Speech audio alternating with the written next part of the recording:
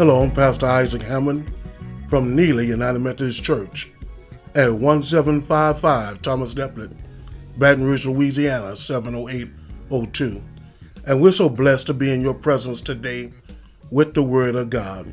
And we don't take this lightly, but God is a good God, and His mercy endureth forever. There is a word for us today, and that word is coming out of the book of Hosea, the 5th chapter and the 6th chapter. God requires all of us to repent, to turn from our wicked ways and to acknowledge Him and to come back to Him. Until we come back to God, we cannot call ourselves Christian. We cannot do the will of God. We cannot be connected to God unless we come back to Him. There's a reason why God wanted us to humble ourselves and come back to Him like a child, because He knows what's best for us, and He has a desired future for all of us, to be blessed, to be prosperous, to reach the goals that He has placed in each one of us. For we all have a mission, and we have to stay connected to God to fulfill our mission that He has for us in our life.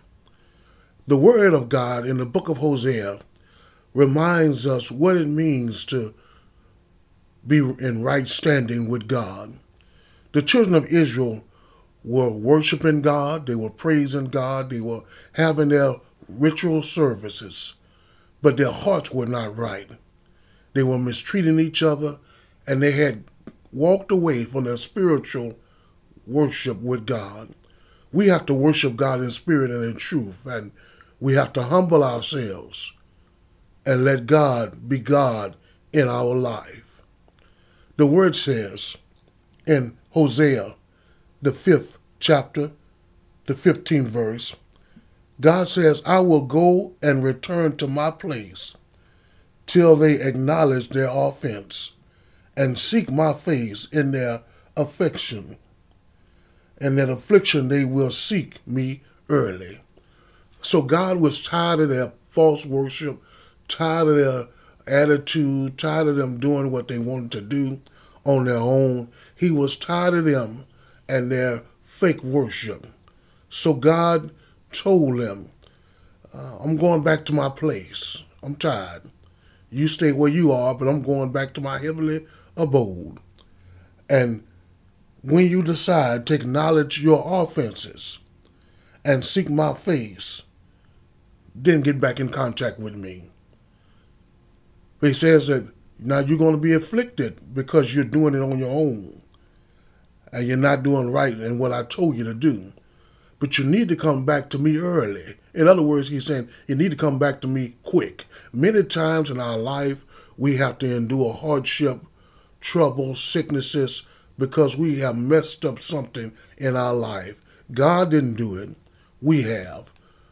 Alcohol, trouble on the job, trouble in our family, outside relationships that cause us troubles, and things that we do in our community that we know is not right with God. But God is saying, because you have tried it on your own, and now you stuck yourself out there and got this and got that and got all these afflictions that are around you, come back to me early, meaning come back to me quickly. Don't stay in your sin. Don't play around in the mud. Don't wallow in your sty. Get up and come back to me. And until you do that and acknowledge your offense and tell God, I'm sorry, forgive me, which we have to do every day. Jesus Christ taught us in the Lord's Prayer that we should ask God for forgiveness. That's every day, because some things we do we don't even know we have done that is not in the right eye with God. God requires excellence. He's a holy God. He doesn't want us to fall short in anything. He knows that the devil is busy, but he wants us to get back up every day and come back to Him with a humble heart. And He'll be faithful and true to forgive us of our sins. So He's telling Israel, get up and come back to me early. And if you come back to me early, then I will save you. In chapter 6 of the book of Hosea, he starts off by saying in the first verse, "Come and let us return unto the Lord, for he have torn and he have healed us. He has smitten and he will bind us." So as we look back over our lives, we can see that God has torn some things away from us, but yet he healed us. He has smitten us, meaning he had to provoke us, had to whip us sometime. But then he bound us up and kept us with him. Sometimes God has to do things in our life to get us to go the right direction, to get up and start that company, to get up and restore that relationship with your parents or with your children. Sometimes he has to smitten us and cause us to act a certain way. But all the time he was doing it in love, looking for the future and a desired path that he has for you in your life. God is a miracle worker, an on-time type God. In verse number 2, the word reaffirms it by saying, "After 2 days will he revive us. And the third day he will raise us up, and we shall live in his sight." We don't know what death is like. Nobody has been that way and returned. Only Jesus Christ. But the book of Hosea in the 6th chapter, 2nd verse says that we shall go to the ground for 3 days. But on the third day, just like Jesus, we shall be raised up again, and we shall be in God's sight forever and ever. Oh, what a day. The same thing he did for his son, Jesus Christ. He's faithful and true to say he will do it for us. Come back to him while you have a chance, because that's love. To take you out a dead grave and bring you back into his presence, to be with him in his sight forever. Verse 3 says, "Then shall we know, if we follow on to know the Lord. His going forth is prepared as the morning, and he shall come unto us as the rain, and the latter and the former rain unto the earth." So if we come back to God, the children of Israel, when they were in the wilderness, when they planted their crops, they had to depend on God for the water to grow their produce. And when they would plant their seed in the ground, and God would send a rain. And then he would send a former rain and a latter rain. And the latter rain and the former rain would feed the nutrients needed for that seed to grow. The latter rain would come once they're planted. Then the former rain would come after the seed had broken through the ground and the plant needed life to come into its arena by the source of water. God wants to do that for you right now. He wants a seed to grow in you and impregnate you with a gift that nobody else has, and that gift can help the world in certain situations of a new business, new opportunity, new focus, new life in your life. And God wants to impregnate you with his word and impregnate you with his blessings of overflow, where you can be a blessing to someone else by watering your seed and watering your plant when it begins to grow. Then we see the dilemma that God is in. For he says, "O Ephraim, what shall I do unto thee? O Judah, what shall I do unto thee? For your goodness is as the morning cloud, and as the early dew it goeth away." God says when he looks at us, he sees our goodness. And the same way you see the fog in the morning and the dew that's on the ground in the morning, within a couple of hours it's gone. Once the sun comes up, the dew on the ground is gone, and the fog has gone back up to a higher atmosphere. God says that's how our goodness is. We have it for a little while, but then when the heat gets on us, we give it up. And our goodness goes away like the morning dew, and eludes us like the morning fog. God says, why live like that? Be good when you're in front of me, but then when the world needs you or you need to be a blessing to someone else, you have no good in you.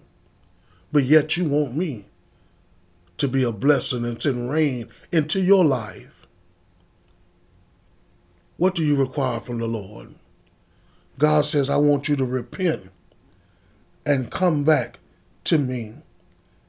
Verse 5 says, therefore have I hewed them by the prophets, and I have slain them by the words of my mouth. And thy judgments are as the light that go forth. God sent the word into our life to tell us where we may be falling short. The word should cut us and penetrate us and cut us all the way to the bone and the marrow in our life, for we can live better. He says these words come out of my mouth, sent by my prophets, to be a light for you to go forth. For Jesus is the light of the world.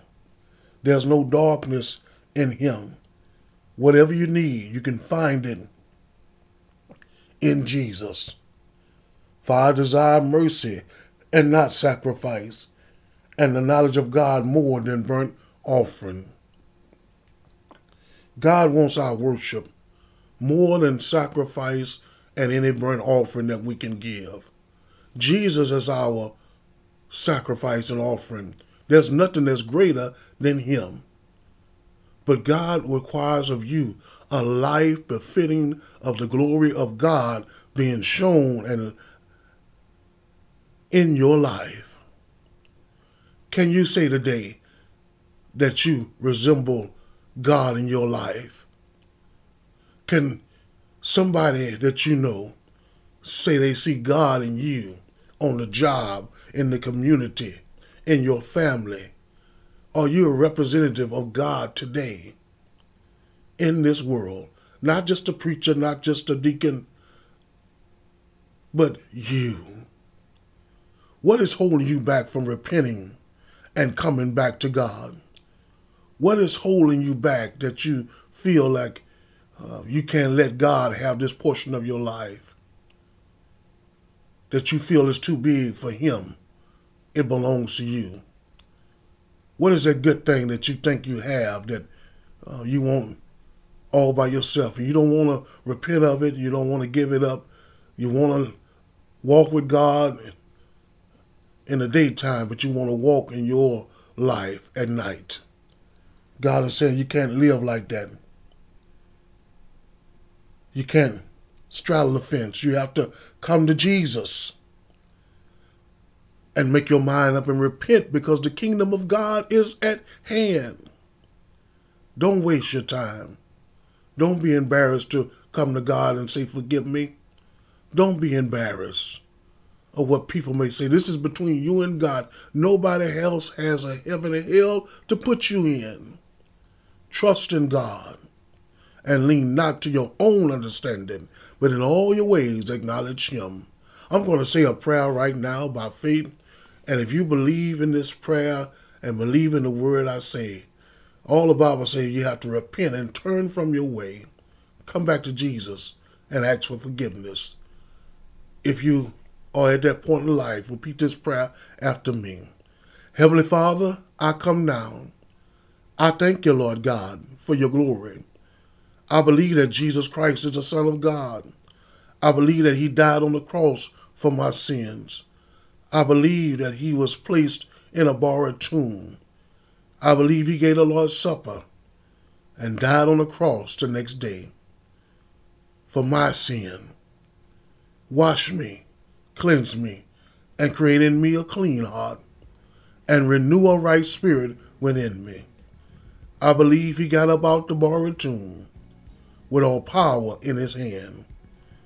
And now he sits at the right hand of God the Father, interceding on my behalf. Let me be part of the holy family of God forever and ever. Amen. We love you at Neely. We're praying for you. Follow us on Facebook and YouTube under Neely Church Ministry. And remember, keep a smile on your face, for your smile may be blessing somebody along the way. Be blessed.